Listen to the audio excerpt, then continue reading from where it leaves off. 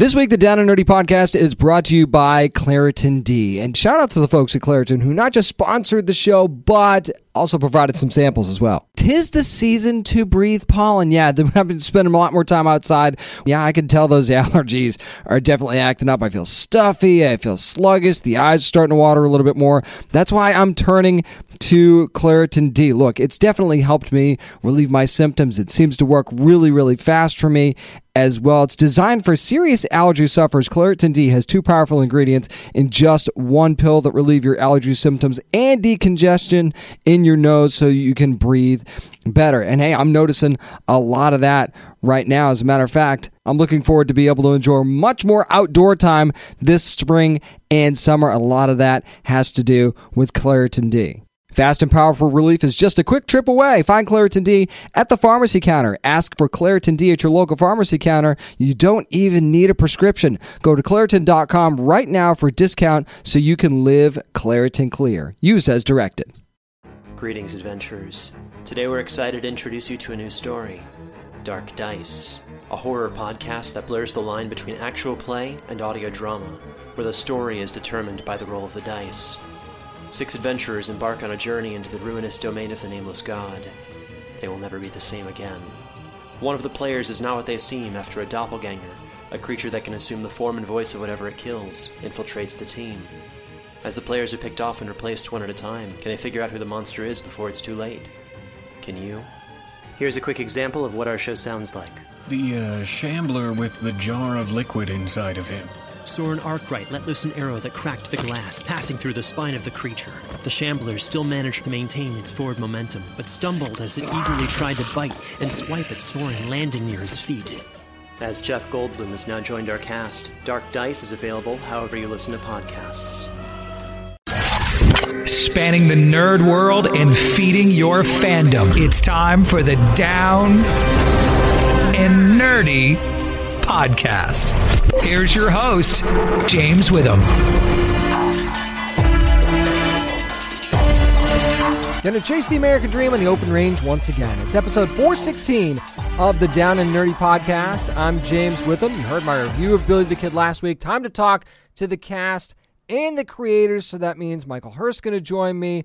Also Donald DeLine, producer, and then Tom Blythe, who is the star of the show. You've also got Eileen O'Higgins is going to be joining me, as well as Daniel Weber. Can't wait to dive into this new show from Epix with them. Also going to talk to Zach Kaplan. Part 2 of my interview with Zach Kaplan, talking about Breakout, Metal Society, and more. Going to be coming up a little bit later on. CinemaCon happened this week, so of course I'm going to recap all the big parts of that. Got a very cool spin-off series that's coming to HBO Max. Also going to be reviewing Undone from Amazon. The Offer is now dropped on Paramount Plus. We'll talk about that. So let's get things moving, shall we? Let's talk to the cast and creators of the Billy the Kid series. We'll do that next on the Down and Nerdy podcast. Hey, this is Blair Redford from The Gifted, and you are listening to the Down and Nerdy podcast. On last week's show, I gave you my spoiler-free review of the premiere episode of this Billy the Kid series that is now playing on Epix. And guess what? This week, gonna actually get a chance to talk to the cast and the producers of the show to give you even more info on why you should be watching this Billy the Kid series. So why not hear from Billy himself? We've got Tom Blythe, also Daniel Weber, who plays Jesse Evans, who you'll be seeing more of in these upcoming episodes, and Eileen O'Higgins, who plays Billy's mom, Kathleen McCarty, as well. Let's talk to them. All right, everybody. So Billy the Kid, everybody knows Billy the Kid, I think. And Tom, I want to start with you because getting a chance to play a character like this, man, had to be pretty exciting. What I love, though, is we also got to see young Billy's story as well. So how much did those scenes actually help you prepare for your part of the role? Yeah, I mean, it's a childhood dream, honestly, James. When I got this role, I was my inner child went nuts and is kind of still going nuts. Even just getting to talk about it right now, like 10-year-old me can't quite believe that I get to do this, but is very grateful that I do. As for young Billy, Jonah Collier is an incredible young actor who has a very bright future ahead of him. And being able to watch him work on the character, without a doubt, fed into what I was doing as well. I was saying to someone earlier, Jonah has this incredibly mature and like wise, watchful gaze in his eyes. And watching him work with Eileen early on before I started taking over and stepping into those boots really impacted me, because I think whether he knew it or not, Jonah captured this part of Billy that everyone writes about in the stories, which is this kind of wise beyond his years quality and this kind of watchful, very sharp, very kind of cynical view of the world. And Jonah kind of just instinctually picked up on that. And it, without a doubt, gave me a really nice platform to then take the mantle and continue that quality. Absolutely. Eileen, I want to stick in the went a little bit because this family's went through a lot. I mean, it was really, really rough for this family with all the struggle, all the tragedy. What does it say about Kathleen? She was able to hold this family together. How on earth did she do that? I would say probably she doesn't give up hope. And I think that's really important to remember. I think once you give up hope, things become more tricky. So she's a resilient woman that is always pushing forward, but also there's necessity to it. You know what I mean? She is the mother of her two sons, and she is determined to get this American dream, live a better life and make something of herself. So the necessity of the situation called for her to take on that role. But regardless, I think her strength of character and sense of self and moral compass and all these things just project her forward to the point where she's a complete survivor and not going to roll over and give up, considering everything, yes, that does happen. No doubt about that. All right, Daniel, let's talk about Jesse and Billy here for a second. Do you feel like Jesse is leading Billy maybe to the dark side, or maybe is he just trying to look out for him in the only way that he really knows how? Yeah, I mean, I don't think he's trying to lead him to the dark side at all. I mean, I think it's a way of living for him. He doesn't really know anything other than the life he's chosen. I mean, he grew up in the street. He grew up scrapping. And I think Jesse is trying so hard to run away from whatever detritus he has in his past. And Billy just finds him. And I think it's a land of survival. It's a harsh world. It's a tough world. It's messy and it's a hustle. There's a constant hustle everywhere and in every aspect of life. And Jesse understands that and he's aware of that. And I think he's looking for allies he can run with, who can, be equals with. I sort of saw him as a bit of a businessman. And so in some ways, Billy was a really great partner to have in whatever this ultimate plan would be. I mean, Billy's exceptionally gifted, obviously as a horse rustler, cattle rustler eventually with the pistols. He loves sort of the daring do, the adventure of the whole thing. So yeah, I think they connect on that level, but then they also have a deeper connection, which we've spoken about before, is almost like a brotherly sort of kinship, which I think is probably the first time Jesse's ever felt something quite like that with anybody. And I think it confuses him and it sort of throws him off center.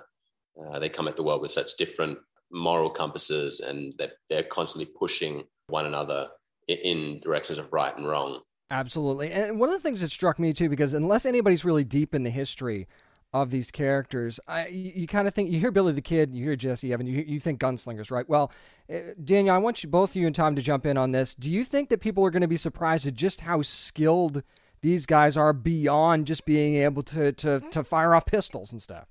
I mean, it's a world in which, your gun was another arm, it was another limb to these guys. And not everyone carried one and not everyone needed one, but the life they lived where they were roaming around and constantly kind of putting themselves in harm's way, they really did have to get skilled with it. And I think also then there's also a slightly showmanship aspect to it, whereby, you get a bunch of young men together and there are no rules for them. I think they get off on trying to be the best. There's almost there's a camaraderie there, but there's also a competitiveness there. And I think something with Jesse and Billy early on that you see is this kind of, they're always kind of one-upping each other. And Jesse, especially because he is this, he's the boss, he's the ringleader. But then, I don't know, at least from my perspective, it seems like Jesse starts to get a little suspicious of Billy's ability to lead, and kind of it infringes on his leadership quality.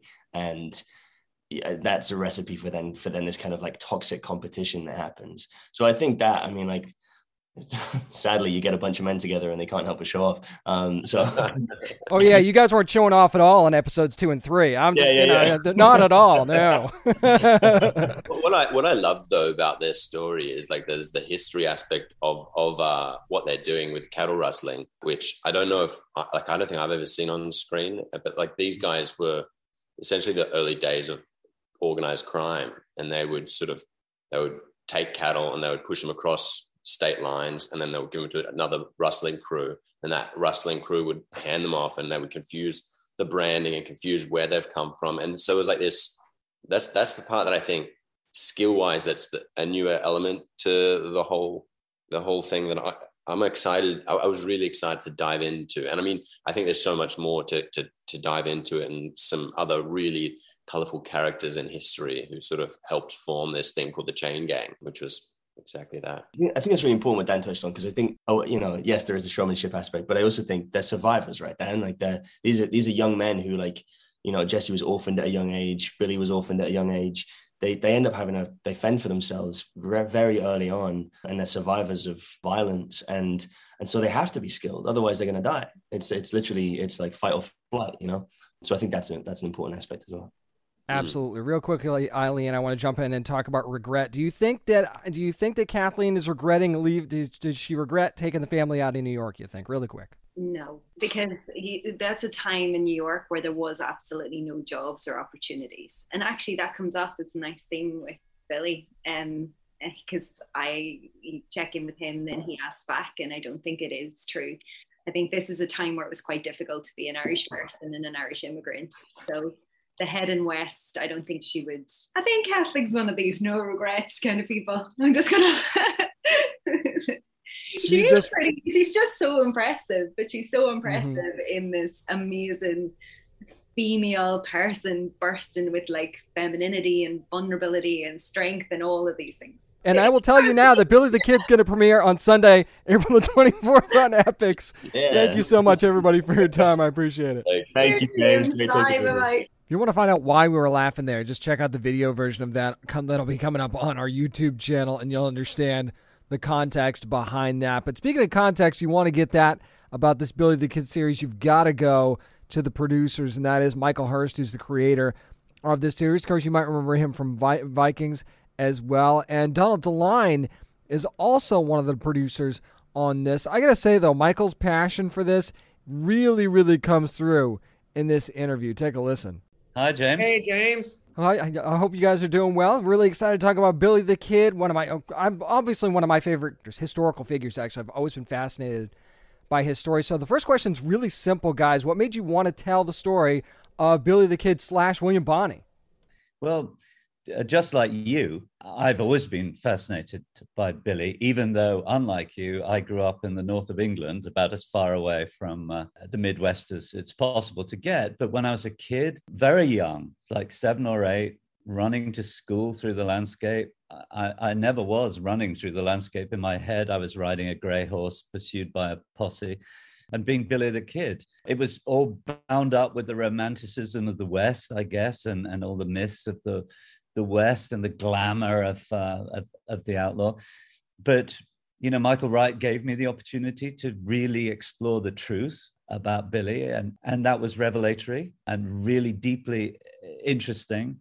I wanted to find out was my idolatry, my worship of Billy, was he a worthy recipient of that? And I think he was. I think he comes over as a complex, rather wonderful, sensitive, and strangely moral young man. It's funny because I have the word moral circled in my notes right here. It's very interesting that you bring that up because, as a matter of fact, I'll jump to that. There seems like there is a bit of morality to him in this, and I think people are going to be surprised by that. He's just not just a loose cannon. So how much are we going to see that push and pull throughout the season between that morality and kind of crossing the line a bit? Always, all the way through. Because it's very central to Billy's experience and his life. And of course, Billy was very close to his mother, loved his mother, and she was a devout Catholic. And she gave him, I think, this moral code that he always had. He always said he was more sinned against than sinning. And I think that he always really wanted to go straight. That's what I think. He wanted to live a moral life. For circumstances, many of them outside his control, he couldn't, but he did want to. And it's just another aspect. You know, it's so easy to think of Billy, and he's often been shown as a sort of psychopathic killer, and not as this man, young man, deeply influenced by the faith of his mother, you know, deeply respectful of women, which was very unusual, by the way, at the time in the West. You know, a beautiful singer, someone who lit up a room, people who knew Billy loved him by and large. So, you know, he is obviously complex. That's one of the reasons we like him. But he's so unlike the normal portrait of an outlaw. It's as far away as you could possibly get from that cliched portrait. Donald, I want to get you to jump in here as well, because, I mean, it's hard enough trying to find one great actor to play your lead role, but I think you guys hit the jackpot with two of them. So talk about what both Tom and Jonah bring to their respective roles. And by the way, we wholeheartedly agree. Jonah, I don't know where it comes from, a kid that young, that he has those kind of acting chops and abilities, but boy, he really grounds the, you know, first couple episodes, and seeing him as a child, he had such incredible focus and intensity. It's a gift. You know what I mean? It was just one of those things. We read kids in the United States, in Britain, in Ireland, in Australia, and he just came on screen and blew our socks off. Same thing with the Billy role. Obviously, you know, Tom had just graduated. He went to Juilliard to study acting and had graduated about a year before he auditioned for us. And we had looked at about 400 actors, I would say. Though Tom is from England, he's been living in New York. And again, I've said he does a lot with doing very little. He has everything is in his face, and he has such an internal life going on, and he studies a character so seriously that it all comes out. It's just that subtle thing about what makes a really great actor. And he had to hold this whole show together and anchor it. And he does it brilliantly. Yeah, I think both of them, both the younger Billy and Tom, have enormous presence. Yes, especially screen presence, and that's a gift that's actually outside their control. And I learned that early on when a DP, I was watching a scene being shot. This is quite a long time ago, and sort of enjoying the scene and everything. I think Travis probably was in it, but he wasn't actually saying anything. But the DP said, "Do you want to look through the camera?" So I looked through the camera, and Travis didn't say anything, but his face said it all. His eyes said it all. So Tom has the same sort of magic. You know, he has looks, he has intensity, he has sympathy, he has all manner of powerful emotions without needing to say a word. And that really is an extraordinary gift, especially in one so young and relatively inexperienced. Absolutely. I think that anybody could go into the show with a certain preconceived notion about William Bonney, Billy the Kid, just because of what we were taught over the years in schools or by society or whatever. So especially in these early episodes, do you feel like you could see people's opinions of Billy the Kid change as they watch the show? Well, I hope so, because I think it's the most authentic portrait of Billy. And in order to do a more authentic portrait, that's why I went back to him as a kid, because, you know, I think you need to know where he came from, what his background was. He was an immigrant family. That's really important to the show. It's a story of immigration as much as it's a story about Billy individually. And so really, I think, it's not educational. I want to say that, you know, I'm not trying to educate people because it's drama, okay? But it's drama. But I think, I hope, I believe that it's a more truthful portrayal of Billy the Kid for all its unexpectedness. I think it's more truthful. And it certainly, I read about Billy in accounts by people who'd ridden with him, who knew him. And all these things came out from, you know, how they loved him. That's great. And very well said. I was just saying, when, you know, one thing Michael also does, and in the research, and he really delves deep, he contextualizes the world. And when you see how brutal and raw and kind of really lawless the West was at that period of time, and what Billy was dealing with as a boy, his family was struggling, his father died, his brother died, and circumstances encroached on him. And really, he was trying to survive and trying to do whatever he could to keep he and his mother afloat ultimately. So when you learn all this stuff, you're then understanding all the different things that came into play that shaped him into the man he became. Exactly. And you guys will see that when Billy the Kid premieres on Epix on Sunday, April the 24th. Michael, Donald, thank you guys so much for your time. I appreciate it. Thanks, James. Thanks, James. As I said in my review last week, this show runs so much deeper than the history you might have been taught about William Bonney, Billy the Kid, especially after you get through that first episode that really, really sets the tone, sets the stage. These upcoming episodes, I can tell you now, are really going to start to paint the picture even more and add even more intrigue into not just Billy's story, but the story of his family, the story of Jesse Evans, and the society as a whole around them. There's so many ways that this show goes, and I do think it will change your opinion of Billy's story if you have one. And even if you don't, it's going to be something that's really, really going to make you think as you're watching it. Billy the Kid, you can see every Sunday night at 9 o'clock Eastern on Epix. You can also watch it on the Epix app as well. Again, thanks to all the wonderful guests for joining me to talk about the Billy the Kid series on Epix. Up next, going to get back to some reviews. How about Undone? Season 2 is now streaming on Prime Video, and I'll talk about it next on the Down and Nerdy Podcast. Hey there, this is Justin Bartha. I made a funny new podcast, King of the Egg Cream. It has the greatest cast in the history of podcasts with actors like Louis Black. I'm torn by my feelings for two women. Bobby Cannavale. You can eat it, or if someone hits you, you can put it on your cut. Melanie Linsky. I wonder what these marvelous things are that look just like boiled chicken feet. Jason Ritter. I can break things and pick locks and kill people. Michael Stuhlbarg. The whole point is to inspire people that they should make themselves better. Ari Grainer. No, don't whet its appetite. What are you, an idiot? Me, Justin Bartha. That's not just any egg cream, that's a Lemke's special. And all narrated by the hilarious Richard Kind. This is the story of Harry Dalowitz and how he rose from nothing to become New York's King of the Egg Cream. So if you like funny true stories, come listen to King of the Egg Cream, available wherever you get your podcasts. This is Karen Ashley from Mighty Morphin Power Rangers, and you're listening to Down and Nerdy Podcast. Time to break out the rotoscope and travel through time once again. Season 2 of the Prime Video series Undone is now streaming. All episodes are up, and I got to tell you, I enjoyed Season 1 so much. It was just so beautifully shot. It was such a great family story, the time travel aspect, and of course you've got Rosa Salazar's character of Alma. Remember in Season 1, she almost dies of a car accident, and then she kind of wakes up with these new abilities to kind of have a different relationship with time. I'm not sure you can necessarily consider her a time traveler per se, but it's a different relationship with time. She's trying to find out, what happened with her dad, and then she's trying to bring her dad back at the end of Season 1. Now, does it work or does it not? That's something that gets addressed in Season 2. I'm not here to drop spoilers for you because this thing just dropped recently.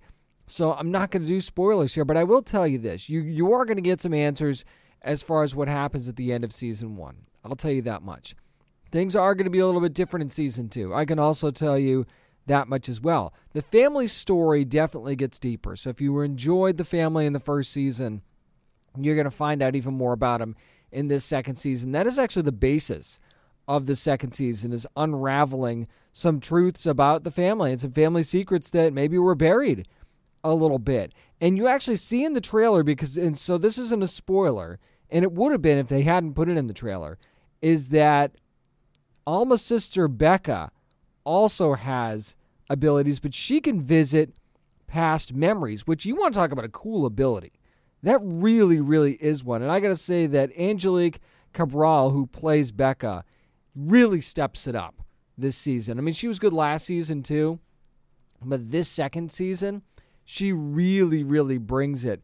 And there's so many great scenes between her and Alma in this second season as they kind of go on a journey together to unravel some of the secrets of their family. And some of those secrets have to do with their mother, Camilla. And Constance Marie is another one. You thought Constance Marie was good in Season 1? Wait till you see the performance that Constance Marie gives in Season 2. I mean, she's good anyway. She's a great actress. But in this second season, man, there's another level to her performance that you might not be ready for. She is so fantastic in this second season of this show, and there's so much raw emotion in this second season as well. But there's also so much true to life aspect to this too. Of course, you know Becca has gotten married, and there's maybe some stuff going on in her marriage that's going to be explored that could be really true to life. And there's certain relationships that I can't get into because they're spoilers between family members that, again, could be true to life. And that's one of the good things about this series is that, yeah, there's a time travel aspect to this. There's all kinds of weird sci-fi stuff going on, and there's fog and a mysterious door and what's behind the door and things like that, and how do you break that door down? And, you know, there's metaphors all over the place there. But there's also real true-to-life issues that you could be going through, or somebody that you know could be going through there, or that you've gone through in your past.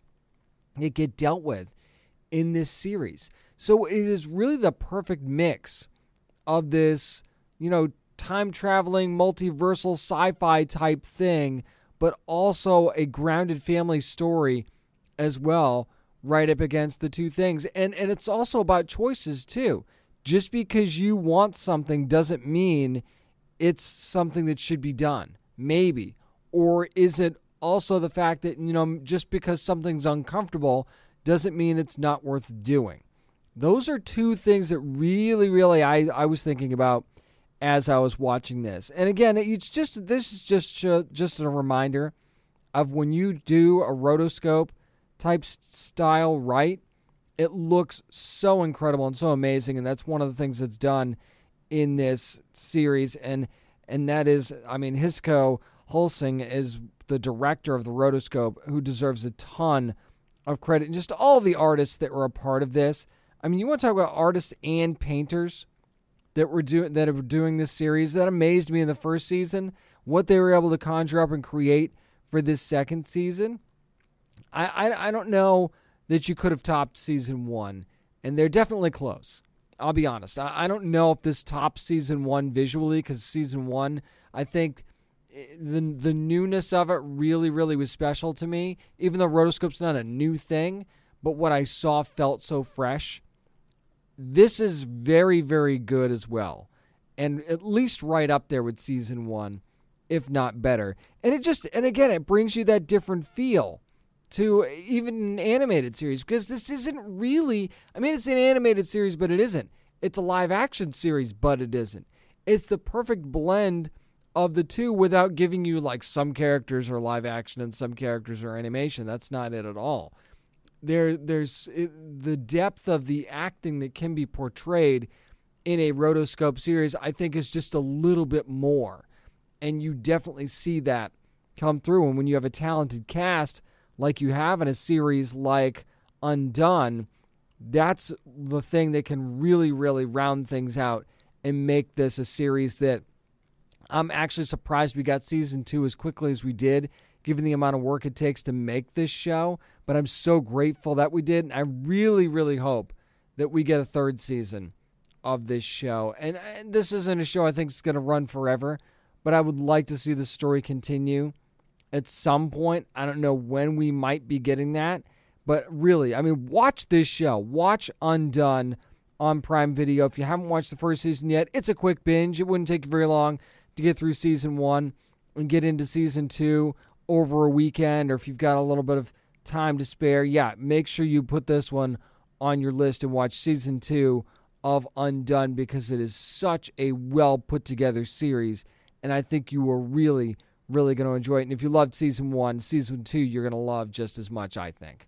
That's going to do it for my spoiler-free review of Undone from Prime Video. Up next, The Offer from Paramount Plus. Making The Godfather? How about the making of The Godfather? We'll talk about that next on the Down and Nerdy podcast. This is David Sobolov, voice of Grodd on The Flash and Drax on Marvel's Guardians of the Galaxy. And you're listening to the Down and Nerdy podcast. Before you can make somebody an offer they can't refuse, you actually have to make the thing. And that is exactly what the subject of a new Paramount Plus limited series is, called The Offer. And yes, you might think that The Godfather is the greatest movie of all time. And, there's definitely a debate to be had there. But what about the making of The Godfather? How did it come to pass? How did we get from the Mario Puzo novel to this movie being made? And before you start saying, well, why do I care about that? I think that the reason you might care is because it's a little bit more to it and a little bit more interesting than you think it is. Because you blend this, backdoor Hollywood deals type stuff with a little bit of organized crime sprinkled in, a little bit of, shady dealings, and basically how much you get attached to one of the main characters in this show, and that's Miles Teller's character of Albert S. Ruddy. And now you know that name. You know that Albert Ruddy is an Oscar-winning producer for a reason, and this is one of the reasons, and this kind of goes about his experience in not just making The Godfather, but as how he sort of came up from almost nothing. And he just sort of came out of nowhere to become a producer at Paramount. And it's funny because his relationship with Robert Evans, who is an executive there, is a very interesting one.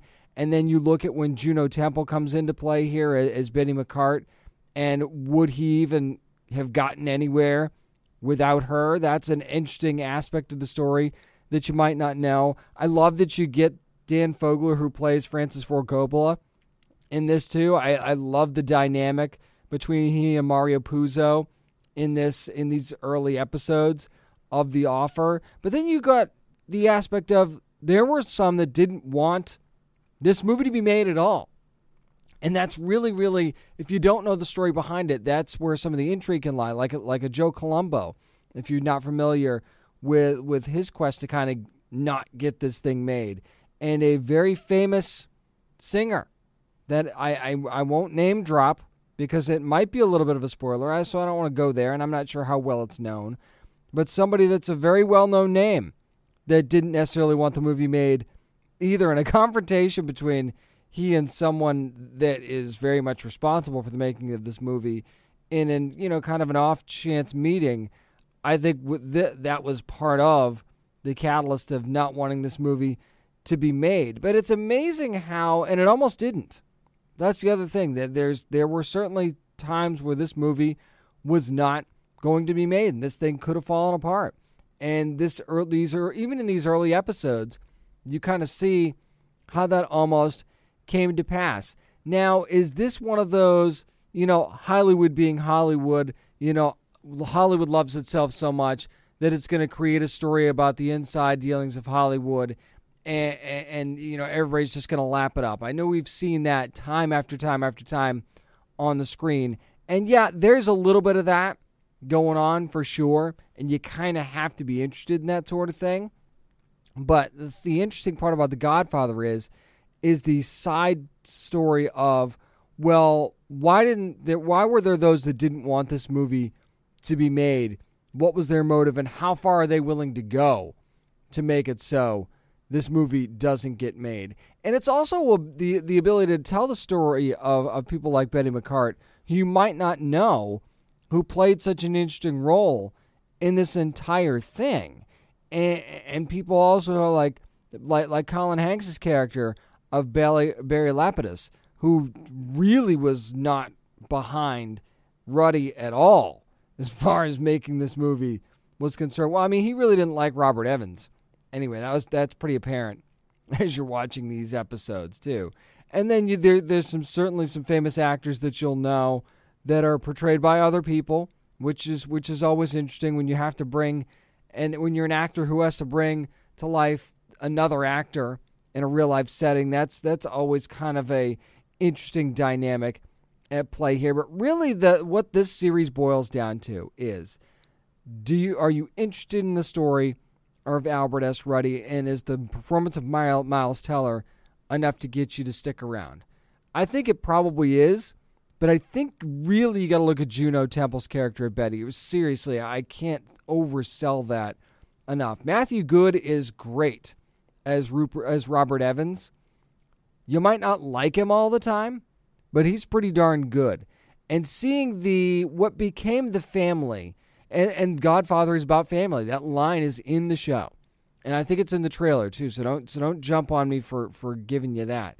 I don't really think that that's a spoiler, but you get to see that there's a found family in those that did ultimately end up making this movie. Obviously, the biggest spoiler of all is that the movie gets made, because you know the movie gets made, right? But how do you get from point A to point B, and why is that interesting? I talked about prequels, not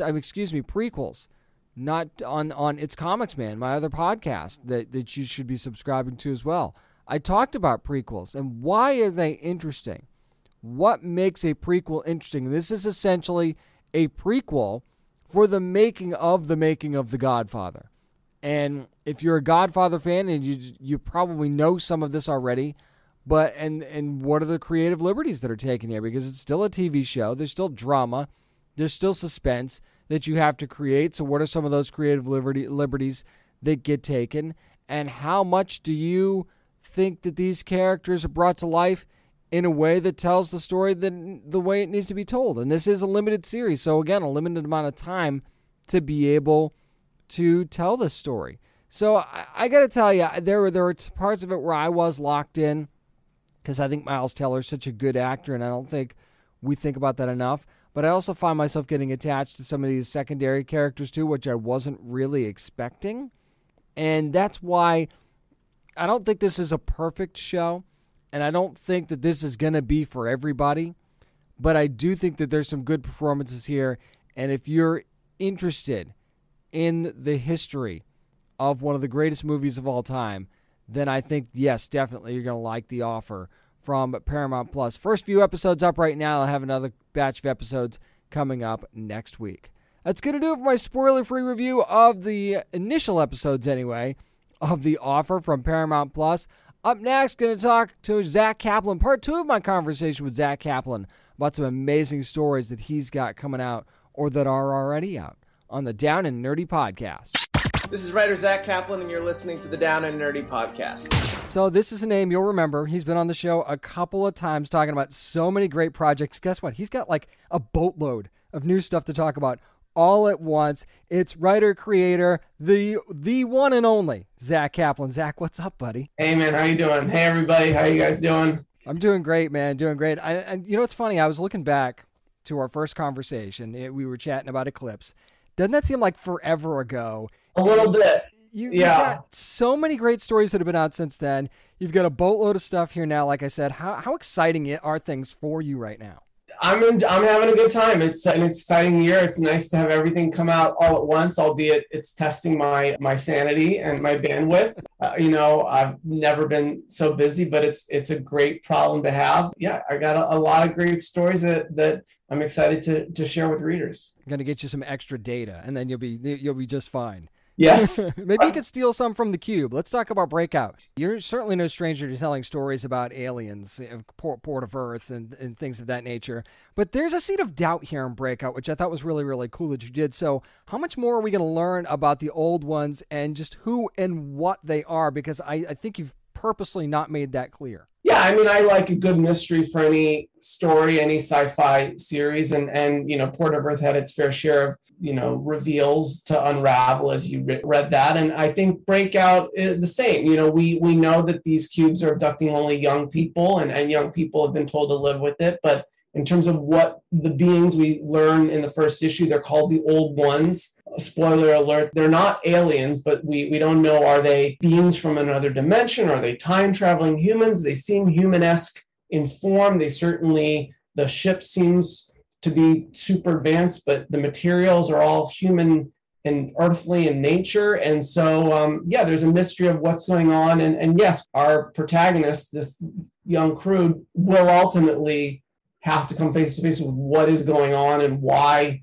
these beings are here and what their true motives are and what implications that has for this mission. The mission is at first and foremost for the protagonist Liam to rescue his brother, but they're going to get up there and find there's more going on. Kind of leads me into my next question, talking about Liam, because he's suffered plenty of loss, like you said, the loss of his brother, and just a lot of stress at this time for kids of his age. At the same time, though, Do you feel like the same thing that's driving him could actually be more destructive than helpful as well? Yes, I had a lot of fun with this character. And I think, on the surface, this story is this fun heist adventure. Obviously, there's some heavy thematics in terms of this is an allegory for living in a world where, society kind of says we just have to live with certain things. And young people say we don't want to live with certain things. Liam's an interesting character because he's sort of given up on getting,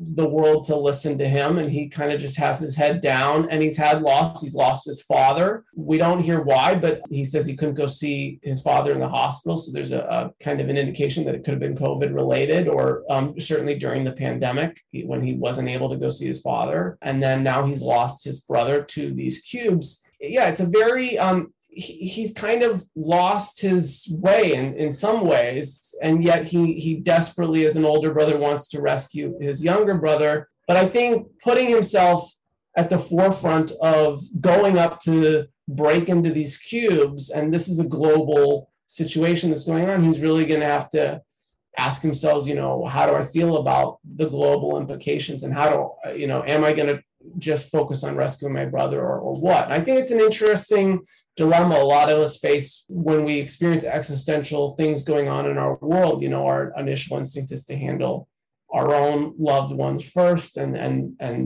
where does altruism come from? Where does heroism come from? What toll does that take? So yeah, I think it's really interesting. Not to mention, I think there's kind of a duality between planning something, planning a heist. The idea behind a great heist story is a great heist planner, Danny Ocean, or these sorts of characters, and you can't plan for everything. There's going to be things that life throws at you that you have to adapt to. So being a super planner can also have its drawbacks and limitations. So I think there's a lot of shades, and I really had a great time with the character story for this character. And it's a very unique group, too, which I really, really love. Talking to writer and creator Zack Kaplan of so many different books, and we'll get into naming them here in a second, that are out. And actually, Breakout #1, I will tell you, is out now. So, Zack, let's switch gears for a second, because you've got another book coming out this coming week called Metal Society. So you're back at Top Cow, you're back at Image. So you've created a lot of characters over the years, Zack, but I got to talk about Rosa, because she might actually be the most fierce and strong character that you've ever created in a story. Honestly, what's your favorite thing about her? That is a really good aspect of it. There's one thing that I noticed in the first issue, and I don't know if I'm reading too much into it or if this was definitely something that you did on purpose, but since I've kind of known your work over the years, I think it's on purpose. So I'm going to ask you about it. Yeah. So the robot that Rosa is facing in this battle, you don't give him a name. So many times in stories like this, your robots have not necessarily human names, but names. This is like a name, like letters and a serial number type of thing. Was that a deliberate thing to kind of maybe dehumanize these robots in this moment, so there was no kind of push and pull there? That's interesting. Yeah, his name is Wall 421313, or WOL 421313. All the robots, we don't get a lot of the robots' names, but when they do have names, they're usually acronyms or letters. So one of them, it is intentional. I think one of the things that's intentional, that my amazing collaborators, Guilherme Balbi is this incredible artist, Marco Lesko, great colorist, Troy Pateri, just really fantastic letterer. We all talked about throughout the whole experience, trying to create the motif of division.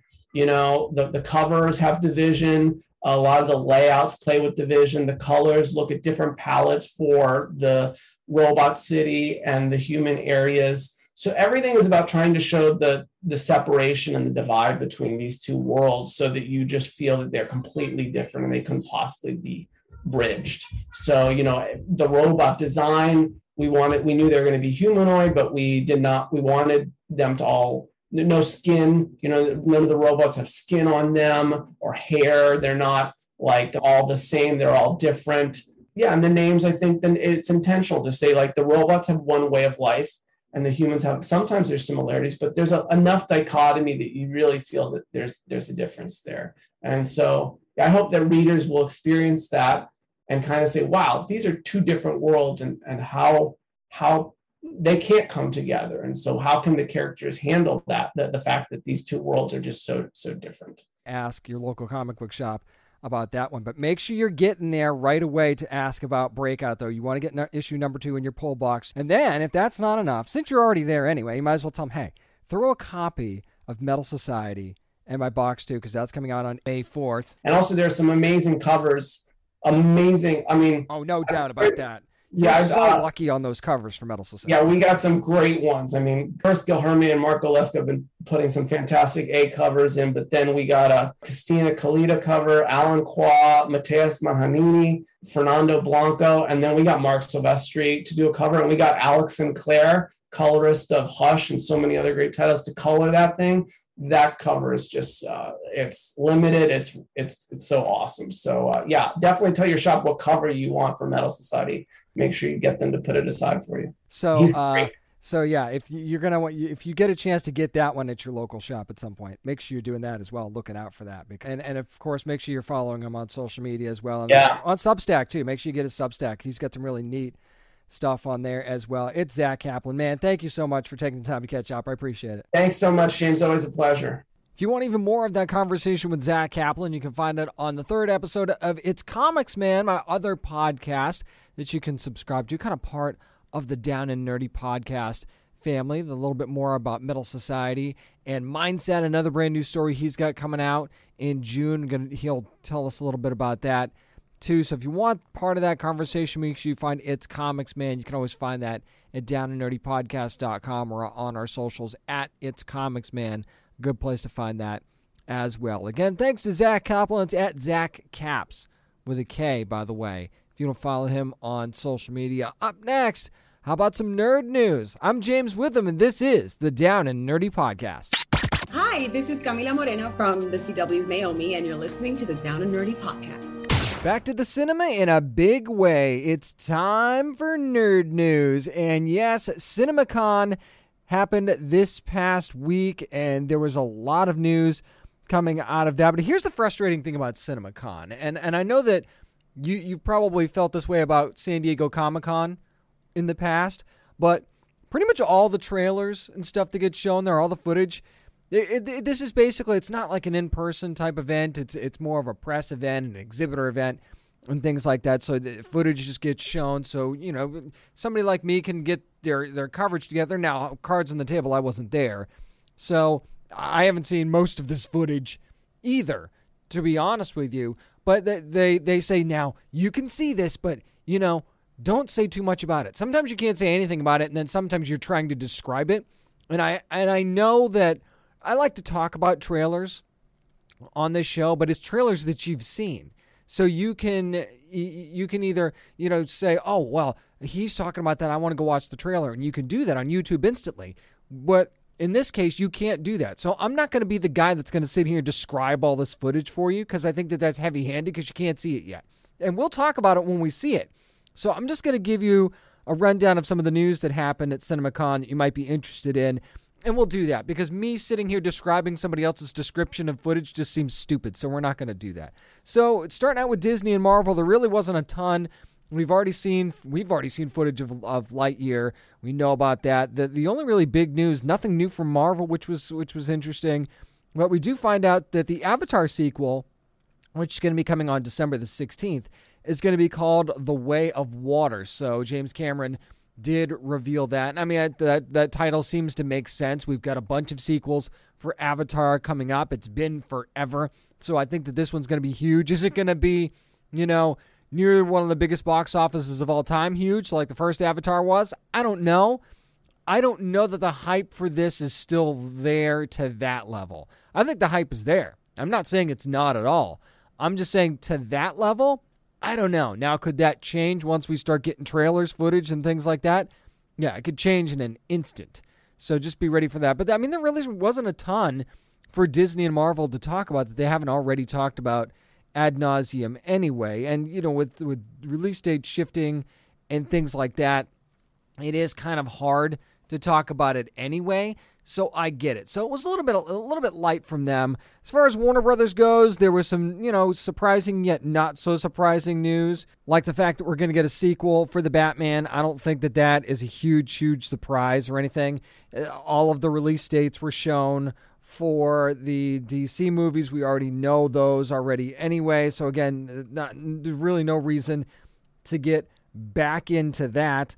Also, if you're looking a little bit ahead of what's going on, we did the first look at the Barbie movie with Margot Robbie in the poster there, and it should be no surprise that Margot Robbie was like the only choice for that role, right? And what this movie's going to look like, I think, is anybody's guess, quite frankly. I mean, you have to go into it with almost like a Legally Blonde type of situation. And maybe that's too much of a close, direct comparison without the lawyering.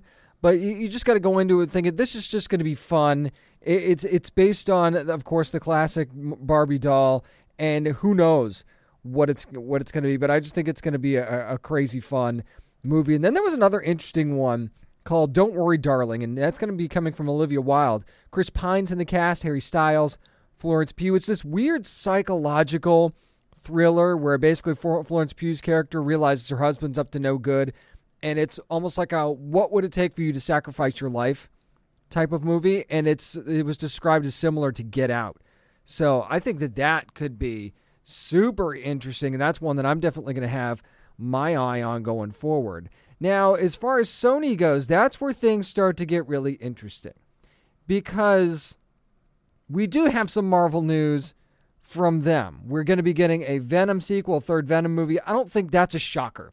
I really don't think that one's really a big surprise because it was definitely open-ended at the end of the second one. Now, the happenings between now and then, as far as Spider-Man movies and things like that, and spin-offs and all that noise, I think might shape where this third Venom movie is going to go. But it's even hard to speculate at this point because there's any number of ways that this third Venom movie could go, especially with, the end credit scene from the last movie. And does this mean we're going to get a Spider-Man in this movie? I know that's the big question, right?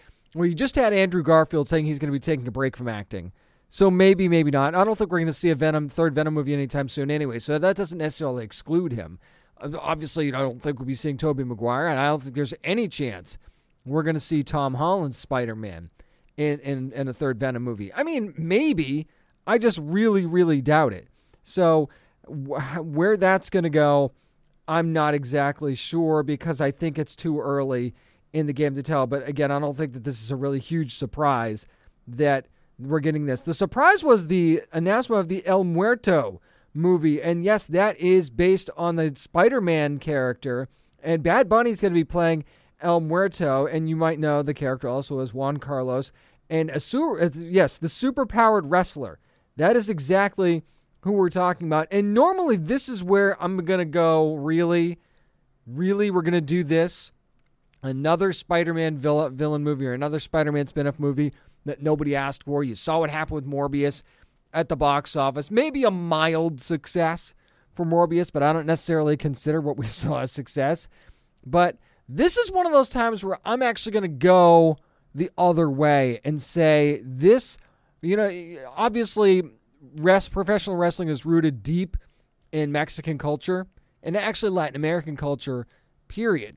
So having Bad Bunny in the role, I think, is really smart. But this is a chance to lean into that a little bit while you're also having a lot of fun at the same time. So I think that this is actually one that has a chance to be a little bit different and fun. We saw how fun they had with the Venom movie. Imagine how much fun they could have with this one. Now, is he a villain? Is he a superhero? Yeah, I think you maybe call him a superhero instead. I'm not super familiar with the character, but I think that, I think you could almost call him a hero at this point. And, I mean, he does team up with Spider-Man at one point, I think, in the comics, if I'm not mistaken. So I guess you would probably call him a little bit more of a hero per se. And again, I'm not super familiar with the character. I'll have to brush up on this certainly before we start talking about trailers and things like that. But I mean, if you look at the other spinoffs we've got, you got Madam Web, you've got Kraven the Hunter. I don't think those are going to be on the fun side at all. And there's nothing wrong with that either, by the way.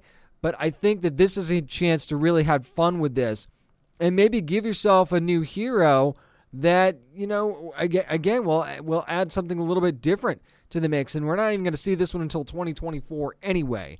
So building up to this, I think, would be a very, very interesting thing, too. And see maybe if we get a little cameo appearance or something before that. Something else that Sony announced was a Ghostbusters sequel to Ghostbusters Afterlife. Again, I'm not really surprised by that. I'm happy because I wasn't sure if we'd get one or not. So I'm glad that we are finally going to be getting that for sure. I'm really, really looking forward to that. I think there was just breathed new life into the franchise. But kind of off the radar a little bit until now was a movie that's going to be starring Viola Davis, and that is Woman King, which we get a little bit of a peek of that as well as far as the first look photo is. Now, Nicole Brown, who is the president of TriStar, which is an arm of Sony, called this the real Black Panther. It's basically about the Dahomey Amazons that existed in the early 1900s. So this actually, has a chance to be really cool and have,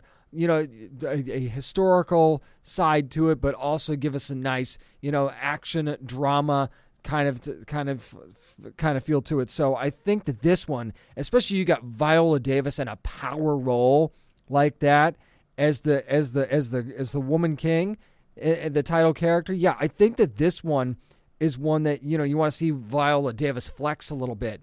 This is your chance to do just that, and we know that she can do that. So great choice, and this is again one that I wanted to get on your radar because I think you're going to be really, really interested in that.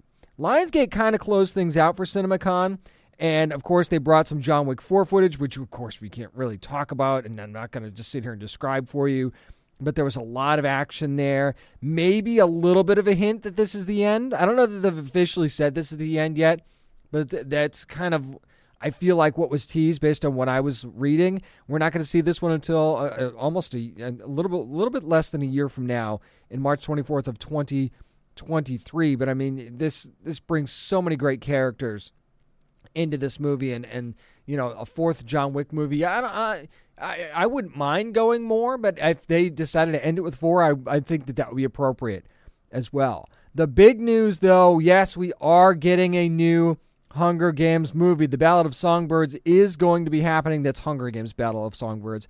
Going to be happening also in 2023, a little bit before that, actually a little bit after that movie. It's going to be on November the 17th of 2023.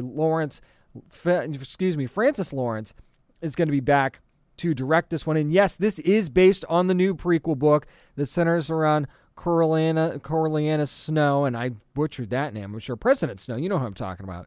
He's 18. This is before he's president, and it's basically, who's a songbird, who's a snake type of situation. And I think we know which way he goes with that, at least eventually anyway. In this movie, who knows? And I mean, the book's been out since 2020, so maybe you do know if you've read the book. But again, there's always creative liberties taken in movies too, so there's always a chance that this doesn't go exactly the way you think it's going to go based on the book. Also teased at CinemaCon was some Borderlands footage. You got Cate Blanchett, big fire red wig, guns blazing. You got, appearances by Kevin Hart's character and Jack Black voicing Claptrap. So that was teased to be very, very fun, which I'm sure I didn't really have any doubt about that with Borderlands. But when you got Cate Blanchett casting, you're like, oh, this is going to be good. And it's going to be her in such a different role, too, which I was really, really excited for.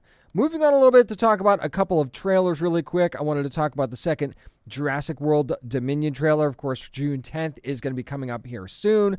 We know that Blue's had a baby. The baby's been dino-napped. That's when all hell breaks loose in this trailer. You've got out-of-control dinosaurs everywhere. You got people on Segways being eaten, which, Segway not really made for a quick getaway. You find that out really, really quickly. Not that you didn't know that already.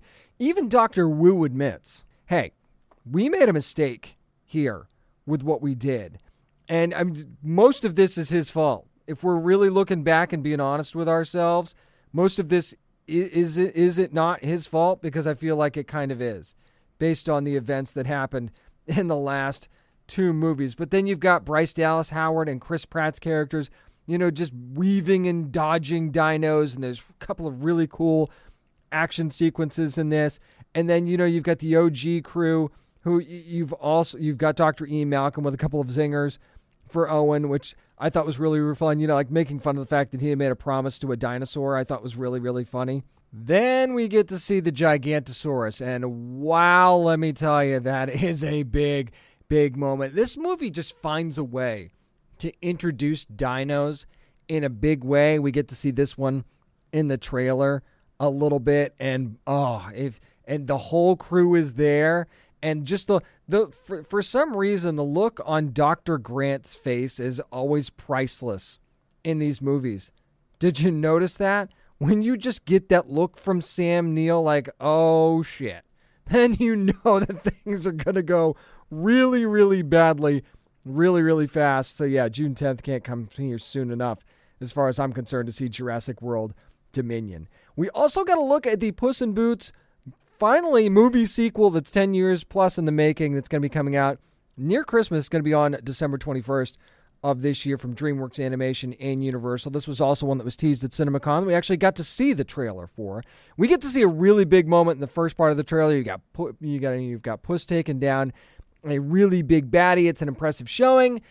Doesn't end well. Then that's when you find out the Puss is on his 9th life.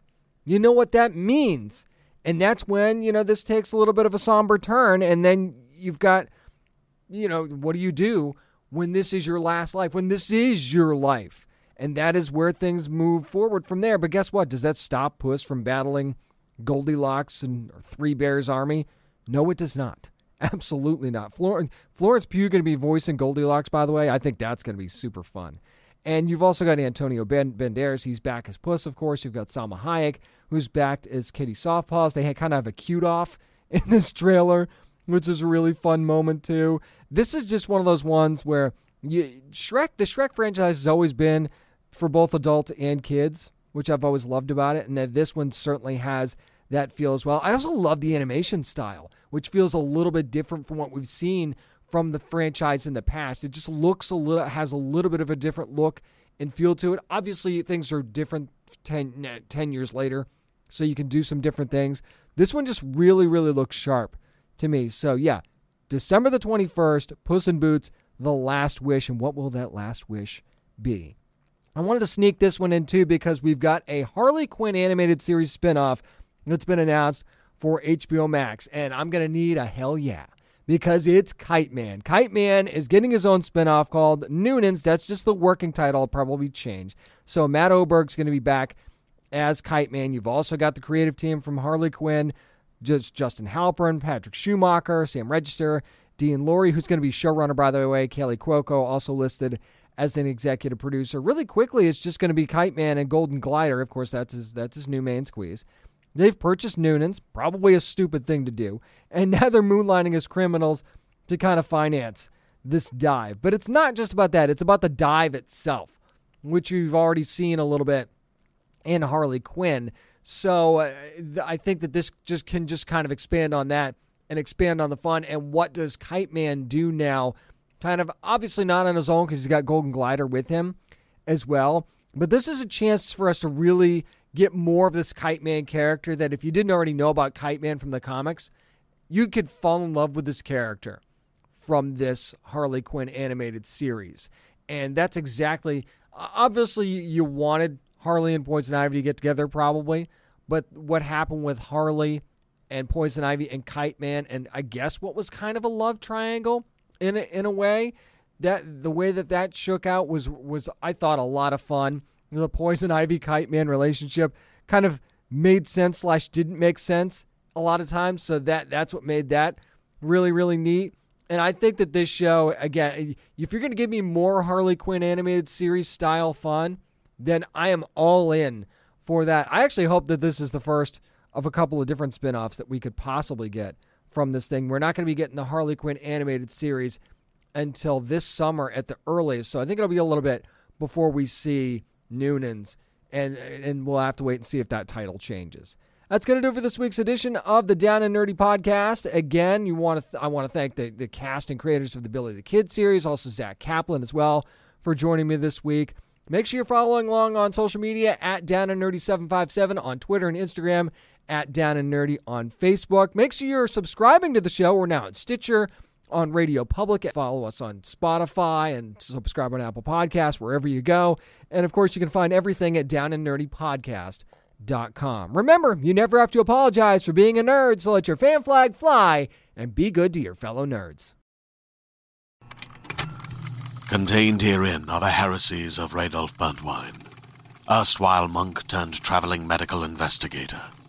Join me as I uncover the blasphemous truth of a plague-ridden world, that ours is not a loving God, and we are not its favored children. The heresies of Radolf Burntwine, coming January 2nd, wherever podcasts are available.